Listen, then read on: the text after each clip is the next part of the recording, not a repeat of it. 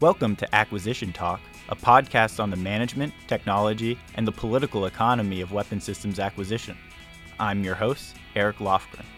You can find this podcast and more information, including links, commentary, and articles on acquisitiontalk.com. Thanks for listening.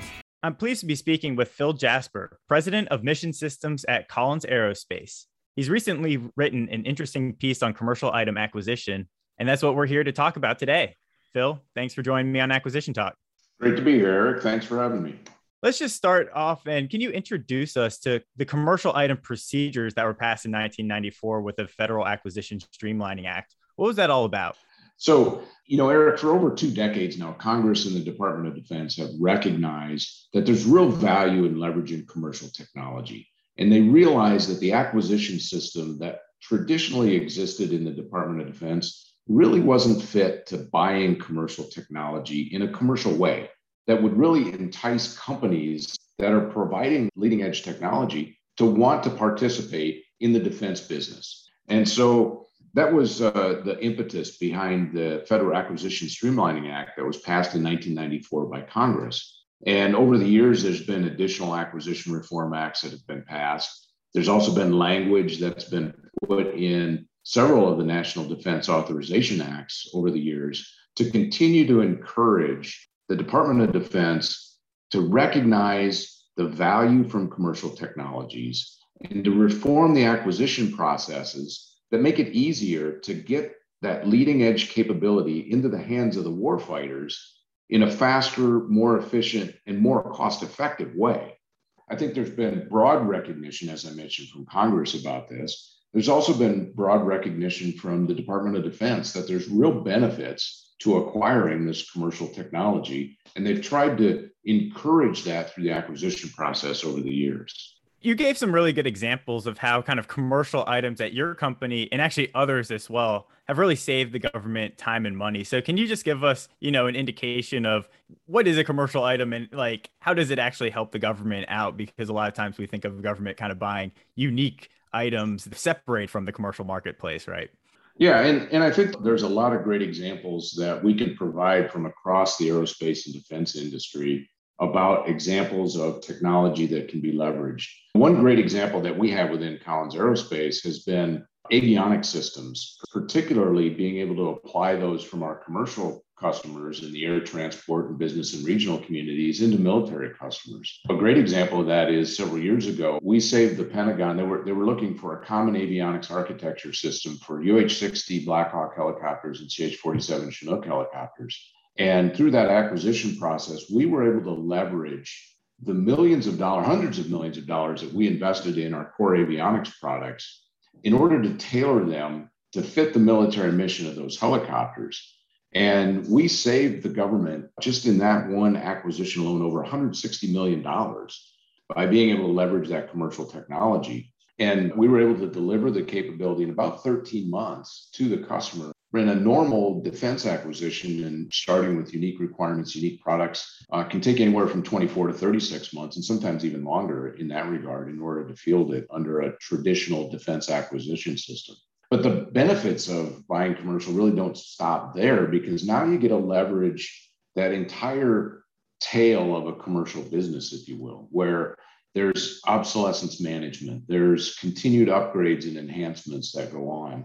And our estimate is that we've invested over $300 million in that continuing investment into that capability for those avionics architectures. And those have all been at the company's expense, because we're leveraging that broad commercial line. We're leveraging the ability to spread that cost and take advantage of the innovation that's happening in the commercial world.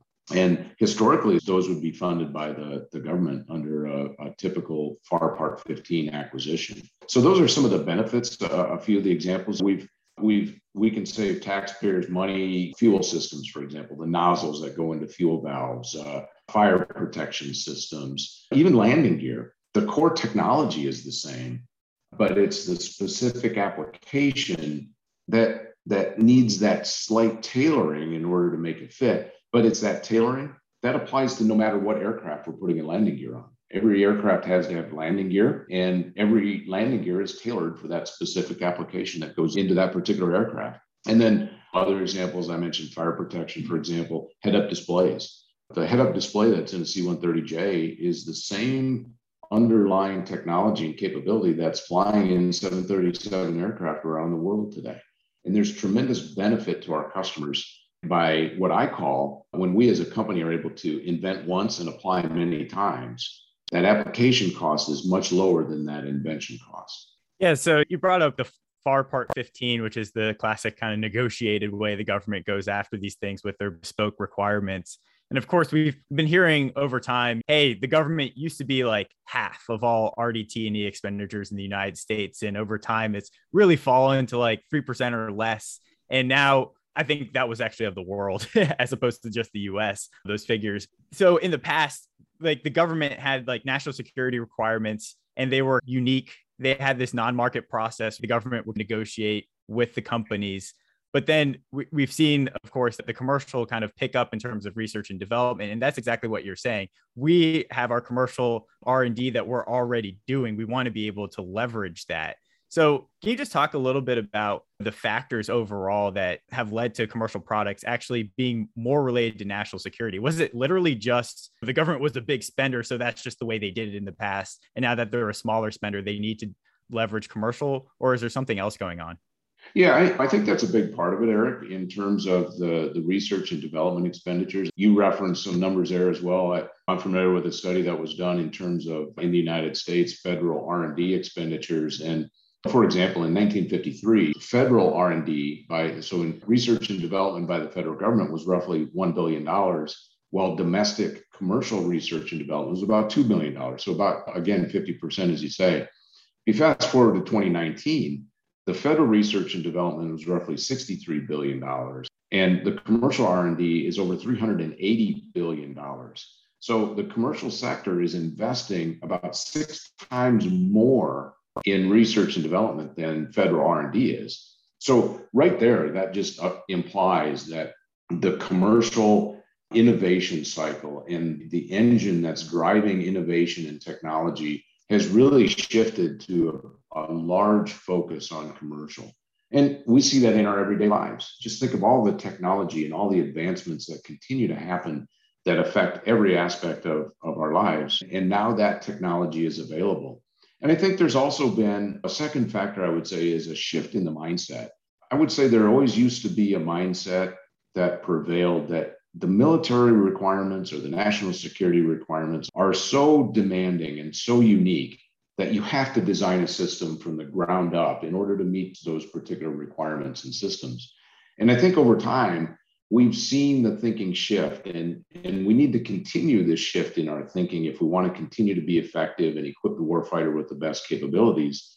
And that shift really needs to be that it's the national security requirements are demanding unique applications of the technology that's available in industry in order to go solve those problems. So again, you're shifting away from you have to invent unique technology to, but I've got great technology. How can I apply that technology in unique ways in order to go solve some of those very challenging problems?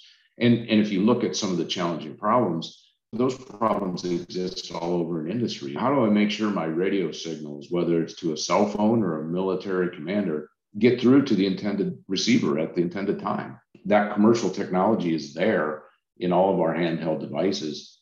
How can we apply that to go solve that military communication problem as well, to make sure that communications are robust in very challenging environments? And there's many other examples like that in industry or in technology development where you could really refine and apply that technology to go solve unique challenges for the military. Some people have been saying, and I've been hearing this recently, that commercial item determinations have been abused to a degree. They're kind of the opinion that only the exact same item sold in similar quantities to the commercial customers should be considered commercial items. Otherwise, they're like requiring this extensive customization, and we need insight into what that is and everything. So can you respond to this and illuminate this kind of gray area of commercial of a type? Yeah, and I think you're hitting on, Eric, one of the challenges in acquisition of commercial items is that of a type.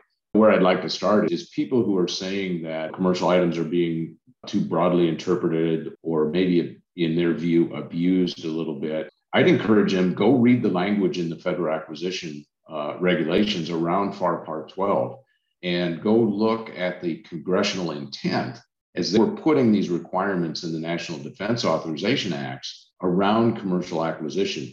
They intend the definition to be very broad because there's recognition throughout Congress, throughout the Department of Defense, that it's very hard to take an exact commercial item and apply it to go without modification to go solve a challenging military operational problem. Getting back to what I just talked about in terms of using the technology to go solve challenging military problems. But what they do recognize is that there is got to be some level of modification to that commercial technology in order to make it fit into the environment and to solve some of those challenges that the military is facing. For example, you put electronics on a tanker aircraft, for example, you have to go through an explosive atmosphere testing because obviously you're carrying a lot of fuel in that aircraft and you want to make sure your electronics aren't going to, cause an explosion on the airplane. You typically don't see a requirement like that in a commercial aircraft.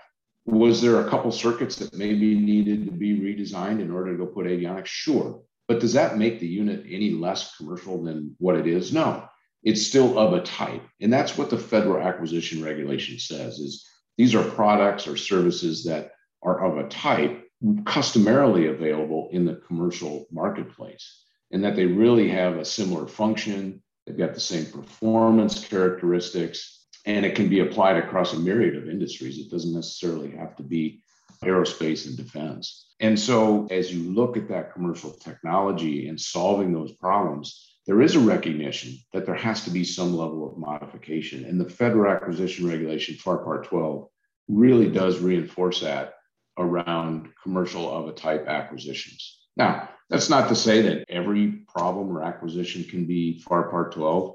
There's FAR 15 things that are out there. I mean, think about missiles, for example. Missiles are inherently a defense article, but it's some of the underlying technology that gets applied to go solve that problem. A GPS navigation system, it's the same or similar function and capability that we're all using in our cars, for example, to navigate. It's that GPS navigation capability. It might be some actuation systems or some visualization systems that are going on to some of these weapon systems. Another example, stealth technology. Again, that's usually only applied in a military setting, but that doesn't mean the entire aircraft and everything that goes on it has to be military from the grounds up. That's where you get the leverage from the commercial technology and that balance of the business, if you will. Yeah, definitely. I guess there's one kind of view here. If you have competition, right, then you don't really necessarily have to worry so much about, is the government getting a good value, getting the right price for this commercial of a type? Because you assume that the competitive forces will drive that price down to where it's zero economic profit or just like a good value for both sides. Whereas sometimes it seems like a lot of these headaches have been in kind of sole sourcey environments down the supply chain that for one reason or another, there doesn't seem to be the competition. And then the government in this of a type doesn't really understand the variation, the modification costs were actually relatively large relative to the base cost of the commercial item. How do I know whether I'm getting gouged on that or not if I don't have these competitive pressures? So can you just talk a little bit about this kind of requirement? Because we know that contracting officers, even with commercial items, they still have a requirement in the FAR to do price reasonableness analysis. And that could result in necessities of cost or pricing type information. Yeah, that's a great discussion. We get that a lot, Eric, in terms of questions around this particular topic. And there's actually a couple aspects to this. So first of all, even that question implies a little bit when you use commercial technology that it's not a competitive environment. And I got to tell you, a commercial environment is extremely competitive that's out there. It's our commercial businesses, whether that's in our company, whether that's in any commercial industry, you're always trying to outpace the competition, to out-innovate them, to come up with the next great app or function or capability that everyone's going to want to have and to use. That's why commercial companies invest billions and billions of dollars in these products, because if they score a hit, the paybacks and that business case can be tremendous. Where we run into a problem sometimes in the acquisition system, though, is when you leverage that commercial technology, the acquisition system for defense articles, even if they're based on commercial technology, is set up to look at a single point in time. And when you're a commercial company and you're looking at embarking on developing some innovative technology or products, you're going to invest, as I mentioned, hundreds of millions of dollars in that technology. And you build out a business case and you realize that for the first several years of that business case, it's all investment. There's no revenue coming in. Then at some point, you're going to hit a break-even point. You're going to start selling it. You're going to finally recover all of that investment. And then beyond that, you're going to be able to make a profit. And it's that profit then that generates the ability to reinvest and continue to innovate for a commercial company. When you look at the defense acquisition system, though, they look at a point in time and they say, okay, I selected you to go put this on the aircraft. Now it's time to negotiate the next lot of the production contract. And I don't want you making too much money. And so the too much money at that point in time, as they look at it, and they've got the weighted profit guidelines. But what that doesn't take into account is all the investment that goes into that and the entire life cycle of that product. And you hit on it yourself. It really needs to shift the discussion away from what price am I paying to what value am I getting by leveraging that commercial technology. You're getting the benefit of all that investment in the foundational technology. You're getting the benefit of the obsolescence management, the continued enhancements in functionality that you're getting by buying in to that commercial technology. It's a very similar concept to what we all experience with our personal devices like iPhones or Android phones, where there's an app store. Anybody can go develop an application and put it on the app store. It's how do you out innovate everyone else? And then as an owner of one of those devices, you always want the latest and greatest app. So how can I go get that effectively? How can I put that in my personal device and really use it to great effect? Because there's value for me in doing that. And I might pay a price for that because of the value that I'm going to get. And that's where we really need to shift a lot of the discussion with the Department of Defense around this is not the price, but the value that's being created around that entire product and that entire life cycle.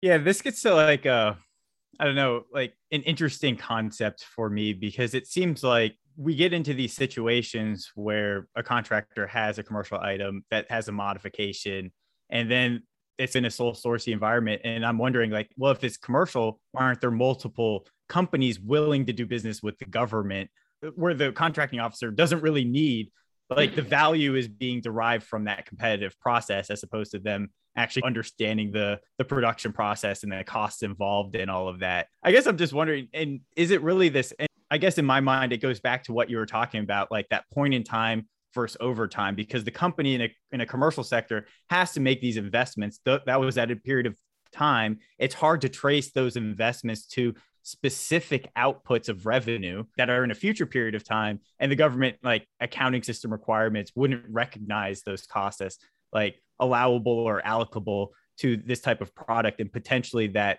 pushes contractors away from being in this competitive process that would have otherwise existed. So I don't know, is it like expanding this idea of commercial of a type would actually bring in more competition and then relieve the government of these types of pressures to be able to define value outside of that competitive process? Yeah, so I don't think it's expanding the definition of a type. I think it's embracing the definition that's in the federal acquisition regulation today and really applying that, as well as congressional intent around if something was commercial and I purchased it as a commercial item, then it should be commercial going forward in that environment. And that's where we're seeing a lot of challenges right now in some of our products is they've been purchasing, I mentioned some of these displays and things for avionics that we've applied to various military platforms. They've been bought for a decade in some cases as a commercial item, yet every year we have to go through a process to recertify that they're still commercial of a type item. And that's wasteful for us. It's wasteful for the taxpayers and the additional time that's required in order to go do that. The other thing around this that we get is the sole source argument and say, if I buy it from you and I'm locked in, now I have to have all that cost and pricing data because I don't know the value. And oh, by the way, that's not the way the commercial industry works. But particularly in the aerospace industry, that is exactly how the commercial industry works. I mean, look at major air transport jets that Boeing and Airbus do. When you secure a position on those platforms, you're part of the build of that particular aircraft. And so in essence, it becomes a sole source environment. But what we do as partners is we work out what is the value that we can create for that end customer so that they feel that the price they're paying is fair and they're getting a good value for the price they're paying. You don't have commercial airline customers, for example, necessarily digging in and saying, how much profit are you making? They're looking at it from what's the value to me of buying that particular aircraft? And if that puts them in a sole source, yet I'm reaping the value from that, I think that's great. And it again gets back to the concept of there is competition in that commercial market. You can't just charge whatever you want because you won't be successful commercially, and you're not going to be successful militarily when you do that either. Now, to the point of how do you determine what is fair value for that? There's lots of tools at the disposal of the acquisition community that industry can help with in terms of sales of similar items, looking at sales history, looking at other similar products in the environment. Unfortunately, though, the acquisition system still struggles in order to go do that. And I think part of that is the commercial item group is a group that's been stood up by the Defense Contract Management Agency with the intent of helping to have a centralized process to make these commercial determinations, whether it's pure commercial, whether it's commercial of a type, or whether it's a FAR Part 15 item in particular. And the concept is absolutely great. I think the concept and the idea is go have a central group of experts who are knowledgeable in being able to make these determinations. Unfortunately, what we see too often is that becomes an engineering only analysis, that they look at the specifications and they're not identical to one another. Back to one of the earlier questions you posed. Therefore, it can't be commercial because it's not identical to that commercial item. And really what we need in the environment is not just a strict engineering assessment. I think that's one aspect of it, but there's got to be then brought to the perspective, what I mentioned around the business case, how businesses operate. How do you determine and what data is available in the market that you look at and analyze around the value, establishing the value that you're getting for any particular price that you're paying? The value question it seems to be like the key concept, but also a very nebulous concept because it's so context specific in every case. And so whenever people always bring up this point, that there's this tension, government really wants to make sure its contractors don't make excessive profit, right? Or margins that tend to be over 10 to 15% on base costs of the actual cost of performing that work for the government. And, there's nothing new about this. Harvard researchers in 1962, Peck and Scher, they said, quote, there's a tendency to equate efficiency in the weapons acquisition process with the absence of high profits. And so they actually talk a little bit about profits are a little bit easier to measure because it's really hard to understand this value thing where it's could we have done it cheaper? What are the other alternative actions that we could have done? But of course, this profit question, I think, and you were hinting at in the commercial sector, profits are reward for innovation, right? If I can drop costs 50%, but prices by 25%, we both do very much better, both the customer and the seller. And then that invites additional competition. Can they get in there and do the same thing? And then they can compete away some of those profits, which are a reward for that innovation and provide some of this excess capital really to go out, build new things, and then provide that next source of innovation for the government.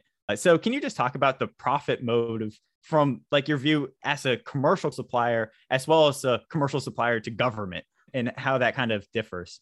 Yeah, again, from our standpoint, if we try to overcharge and make too much profit, we're not going to be competitive. We will not win. And so it comes down to it's in our best interest to manage our cost basis, to manage the price points. And at the end of the day, I think everybody recognizes that business needs to make a profit, right? That's what we're in business for. We got to serve our shareholders, we got to serve our employees, and we got to serve our customers at the end of the day. And it's that profit that we're using to reinvest in generating continued innovation, continued technological advancements. That's where that investment comes from. So I think everybody understands the level of profit that's there. But then you really got to get back to that, and it is nebulous, is the value that's being created in terms of the process or the product that's being provided. And that's why the federal acquisition regulations have set up a two-step process. And sometimes we see these processes want to be commingled by the government. And the first is to make a determination of, is the product commercial or not? The second step is then, what is a reasonable price that I should pay for that particular product? Oftentimes what we hear is, well, I need to make sure that the price is consistent with commercial items before I say it's a commercial item. But that's really not what's written in the acquisition regulations. It really is, you can make a determination of, is this commercial or commercial of the type, independent. And then based on that determination, then you can go determine price reasonableness. That's, are you paying a reasonable price? And the great thing about the environment we're living in is there's so much information and market research data that's available in terms of similar items, but it requires a little bit of work. And it requires a group like the SIG commercial item group in order to go find and dig through that information.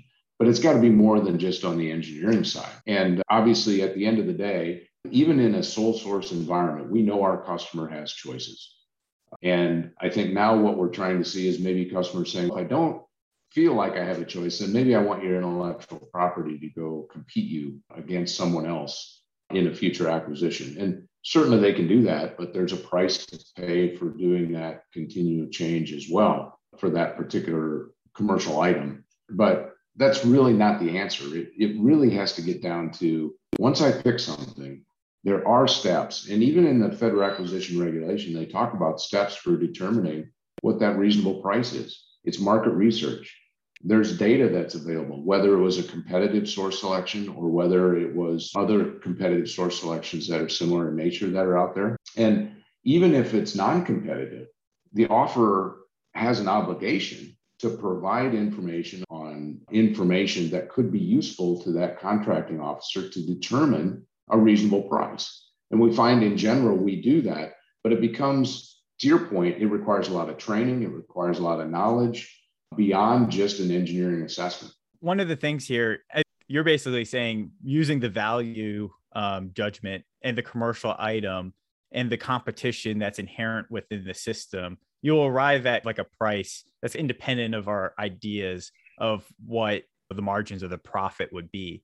But if I'm thinking just like from a broader perspective, if the government goes even further into the commercial item world, does that mean companies are really self-funding more research and development, and then the government really has more like procurement or O&M funds, and then each of the systems there kind of have a little bit more margins than 10 or 15% to cover the cost of that investment, of that enterprise tooling and everything else? If we drive commercial items even further, does that actually mean like the federal government is doing less R&D, or it's reimbursing R&D on the back end rather than the front end? Yeah, I think that's correct, Eric. And I think we're seeing that play out in industry today. If you look at, for example, around the Joint All-Domain Command and Control, the JADC2 environment right now that's out there, and each one of the services has demonstration and experimentation events where they're saying to industry, bring us your technology and demonstrate to us how you can go solve some of these specific problems that we have that we're facing against some potential near-peer adversaries, because we know the technology is out there. And if you can demonstrate that, then we can start talking about, okay, how do we go acquire that particular technology? In order to get the technology up to the TRL level 5 or 6 that it needs to demonstrate, that's investment that we make as a corporation. And we're making those decisions each and every day as to what are we going to invest in? Because we want to be able to innovate, to provide that latest innovation to our customers, demonstrate that it's solving their very complex and challenging problems with the hope that then they're going to go acquire that. So in essence, you're absolutely right. that money comes from the profits that we as a company are making, that we can invest in developing that technology. As we lay out our roadmaps, we see the challenges our customers face. We prioritize our investment in developing innovative solutions to solve those challenges. We demonstrate it to the customer, and then the hope is that the customer buys it and pays us a reasonable price for the value that we're providing, so that then we can take the profits that we do make and reinvest that again going forward for the next generation of technology. Yeah, I'll just put on my 1950s hat, because it feels back in those days, a lot of the aerospace companies actually did make those investments themselves, and then they tried to sell it on the back end. And a lot of that was like the profit area, right? Like you take a loss leader, is what they call it, a loss leader up front, and then you hope to make it up on the back end. And I think one of the reasons that they moved to this kind of government-led systems analysis, where they pull the innovation and they separate it out, was because they're like, isn't that creating duplication and overlap? I have a bunch of companies, they're investing, and then I'm only going to buy one, right? So someone's going to be losing money, and there's overall, there might be waste where the government could have just picked the right one from the start, right? So that was my view of some of how we got a lot of this planning mindset that we've got in the last several decades. But what would you say to that? Hey, well, if we just let the market go, they know that there's only this much total accessible market. How would they know what's the right investment? Or are they just going to be spewing and wasting money, and then people will be failing, and we didn't really need that? I think what the environment is when you're looking to companies to invest, that implies that the government is investing less of their dollars. So that means they're probably going to be, quote unquote, wasting less, if you will, for those, because they won't be funding those that aren't successful in the marketplace. It's the market dynamics that are going to take out those competitive players and winnow the field, if you will, a little bit. And I think we see that in the commercial technology market. We constantly see companies that come up with great ideas. Many of the companies have the same ideas, but not all of them survive, because you've got to be able to have the right discriminating element of your technology in order to be successful. And it's not always that there's one discriminating element of that technology. There might be many, and you might have several companies that realize and address certain aspects of that, and multiple companies can survive in that environment. But I think the key is, how do you entice commercial companies to want to do business with the Department of Defense and leverage that technology from the commercial market to solving some of those military problems? And there's some headwinds that are out there to companies wanting to go do that. First of all, volumes for defense customers are much smaller in nature than for a commercial customer. So obviously, if you can't necessarily count on defense sales to help close a business case as you're looking at inventing technology, you really have to look at, I've got it for a commercial market, and I really want to do the right thing and be able to provide it to the military, but realize that those volumes are probably going to be lower than they are in a commercial market. And then I have to look at the cost of doing business with the government.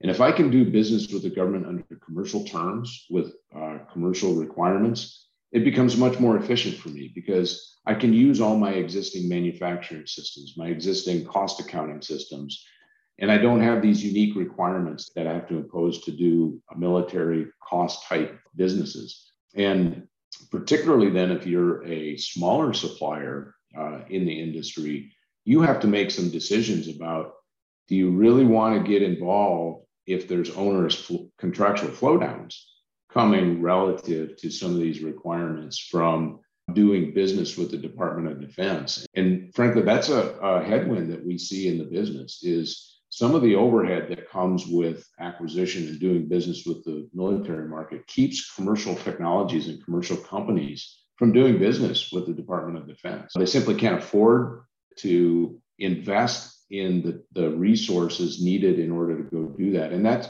unfortunately, that's an environment that exists not just within FAR Part 15 acquisitions, but also FAR Part 12 acquisitions. As I look at the supply base, and if you look at flow downs to do business with the government, you have to have 6 business systems that are required in order to have truth in negotiation, or TINA compliance. Those are cost estimating systems and earned value management system, material management systems, accounting systems, purchasing systems, and property management systems.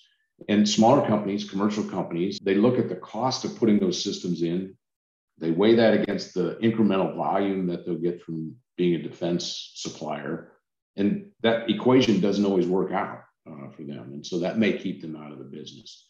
And then if you look at FAR Part 12 or commercial acquisitions, the amount of flow downs that we're required to put on our supply base are onerous as well.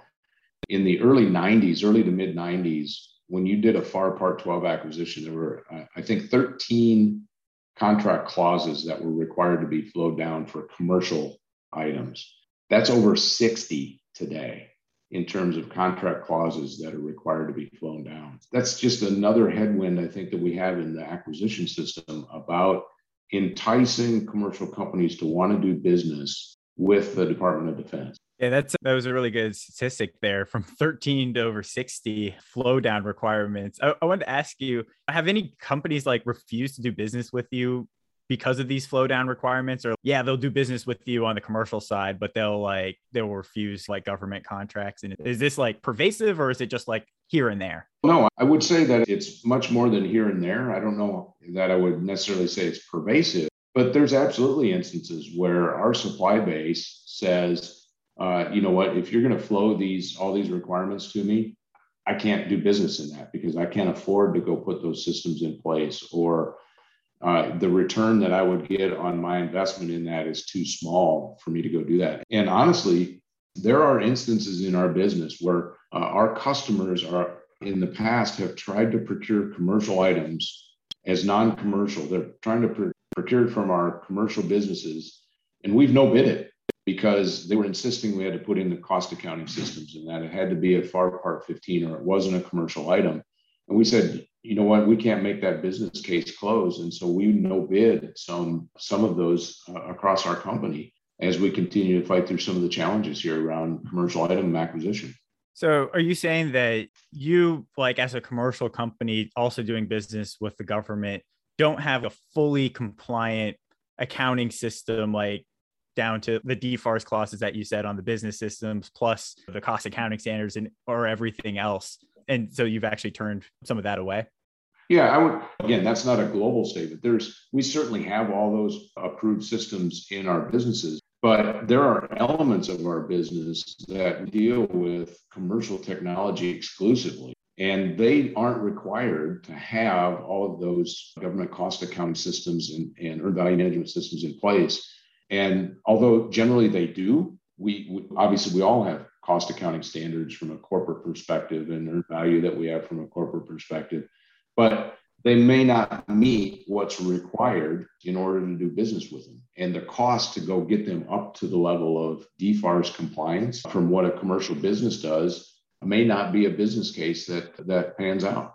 Yeah, that's interesting. I wanted you to talk a little bit about that business case for deciding when a company should just create a subsidiary, right, and put a big wall between the commercial and government business versus when they should be commingled. And it seems like you are trying to keep the commingling so that you leverage those kind of enterprise capabilities and cost controls. But when does it just become to the case where it's just fine, I'll just create a new subsidiary that might have higher costs back to the government, but it just makes it easier for me to do business with them on those terms?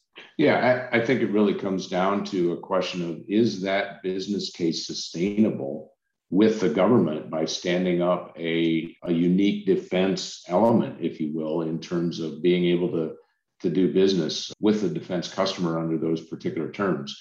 The way I look at it from industry perspective is you can be a commercial contractor and then also sell items to the Defense Department, or you can be a pure defense contractor. It's that gray area that gets hard, where you're commercial, you've got some defense articles, but you really want to leverage that commercial technology into your defense articles.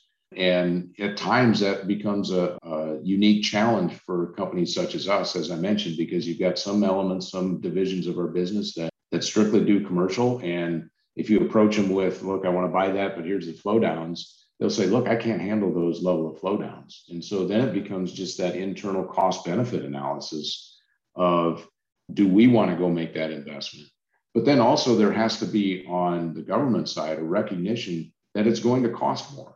And they have to be willing to pay more in order to have unique factory test equipment for some of this, or that they're going to be supporting obsolescence management, that the enhancements that are made to the commercial product line aren't going to come for free because you've separated them off on a different branch where the technology is moving at different rates from the commercial environment. And you know what? We've seen instances where customers taking a product from commercial, they determined it's no longer commercial. They wanted it to be a pure FAR Part 15 acquisition, and their cost went up dramatically because they got separated from that commercial line, and they now had to pay, as the rates went up, they had to pay for some of the investments in facility or in the factory test equipment. They had to invest in some of the enhancements, the obsolescence management, things that under a normal business environment, we take care of from a commercial company.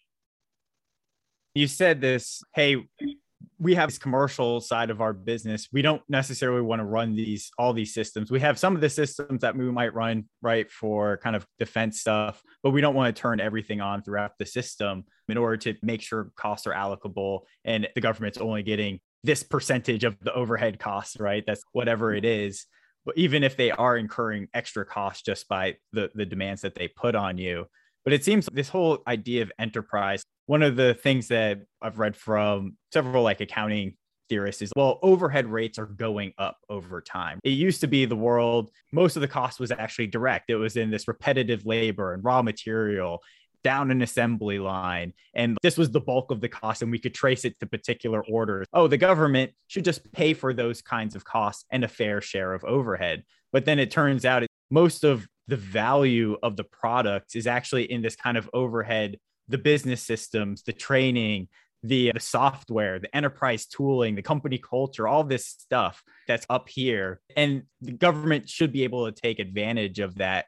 It seems like its processes want to trace every cost. And by doing that, creates these silos. And those silos are actually less efficient than understanding that there's a bunch of overhead costs. We don't really know how it gets absorbed, but ultimately you get a better value for that by being able to take advantage of like these economies of scale. Did you have any kind of like reaction to this kind of shift and since you guys are actually like a manufacturing, but also intangibles heavy, also doing software stuff, have you seen this kind of shift from that kind of like assembly line view to more of this enterprise overhead intangibles view? I would say I don't know that we've seen a substantial shift yet, Eric, in that regard, but I think it has to start happening because, to your point, part of where we're seeing technology continue to migrate is around open systems, where it becomes more about the software, it becomes more about the continued innovation and enhancements, where there's value in some of that overhead that gets applied to these products and capabilities that are being provided to the defense customers. I talked about obsolescence management, for example. If you look at Moore's Law and the pace at which memory and processors double in capacity every 18 months, for example, and then you look at the life cycle of defense articles, airplanes flying 30, 40, maybe even longer years, and think of how technology evolves over that time. And you really have to look at the value that's provided from the company, assuming that redesigning obsolescence as part of a commercial business model versus me having to pay each and every time one of those processors gets upgraded, that now I've got to go pay the reintegration cost and the recertification costs and update the software and make sure the drivers work with the new processors and things like that. And so I think it's technology that's going to be forcing more and more of that discussion to happen over the coming years. Yeah, the DoD just came out with their new diminishing material sources, the obsolescence guidance, and we just had an event on that. But yeah, it definitely seems like the commercial item kind of path is actually designed to minimize our reliance on those types of procedures, because we should be able to keep pace with the technology cycle time in the commercial industry rather than potentially lagging it by decades and then having to leapfrog up to the next one and then lag and then leapfrog again. Yeah, you're exactly right. And I think that's a great way to describe it. The commercial innovation cycle just keeps coming. And historically, the Defense Department has been one of leapfrog. I'll go put it in place. I'll use it for a while. Now I've got to leapfrog to the next generation. So I think that's a great way to describe it. Yeah, one of the other things that seems to be a trend in the economy that I think maybe has some relevance in this discussion on commercial items in government is like what Peter Thiel talks a lot about in terms of, the economy is moving away from perfect competition of commodities that are exactly alike and towards more product differentiation. So like competitive monopolies almost, right? Where you create these monopolies, but there's still competition of different types of things that are substitutes to a degree. But I wonder if you have any kind of views on this commodity versus differentiation, perfect competition versus competitive monopoly kind of view of the economy. Yeah, I tend to see some of that happening in the industry as well, that the products may not become commoditized. I think maybe some of the underlying technological components will become commoditized, but then it's how do I go take and put those components together in a unique way for me that my competition isn't doing, that I can solve a problem better, faster, cheaper than the competition can, or maybe I can solve 2 or 3 problems with that application of that technology versus maybe 1 or 2 that my competitor could. So I definitely see that playing out. And that's what we're trying to do as a commercial company playing in the defense environment is how do I take all of the commercial technology and combine it in a way that gives me a competitive advantage while at the same time solving our customers' very demanding national security problems using that commercial technology. Great. So is there anything else that you'd like to leave our audience with? I think what I'd like to leave the audience with, again, is we talked a lot about maybe some of the challenges and issues here. The great thing is there's broad recognition of what commercial technology can do. And there's a desire on the part of Congress as well as the DoD, because I think it's like the last 3 secretaries have continued to espouse the benefits and the need to leverage more commercial technology. And so we're on this journey. We've been on this journey for the past 20 years, and I think we need to continue on that journey and continue to make progress. Now, with any journey, you're going to have stumbles and roadblocks along the way. The important thing is how we react together between industry and government to go solve those. And as I mentioned in my webinar on DIU that I did in August, there's some real key, I think, opportunities for us to continue to enhance the process around commercial item acquisition and really work together between industry and the government around regulations and recognizing and embracing the broad definition of commercial of a type, looking at value versus price determinations, training the acquisition workforce, not just on the meaning and the importance and the intent of FASA and FAR Part 12, but around commercial business practices, market research, how to determine price reasonableness. We didn't talk about it a lot here, but I think the next area to continue to look at then is intellectual property and how to value intellectual property and be able to allow our customers and enable them to feel that they're not in a sole source environment where they're powerless, but they're in an environment where they can do the right thing for the warfighter. And frankly, at the end of the day, that's what this is all about. Industry and the government are aligned in a common purpose, and that's to get the best technology to our warfighters as fast as possible at the most affordable price for the government and the best value for the taxpayer. And man, when we can do that, we're going to be a force to be reckoned with. I think that's a statement we can all agree with. Phil Jasper, thanks for joining me on Acquisition Talk. Thanks, Eric. Great to be here. This concludes another episode of Acquisition Talk. If you have comments, interview recommendations, or just want to chat, please contact us at acquisitiontalk.com. Thanks again, and until next time.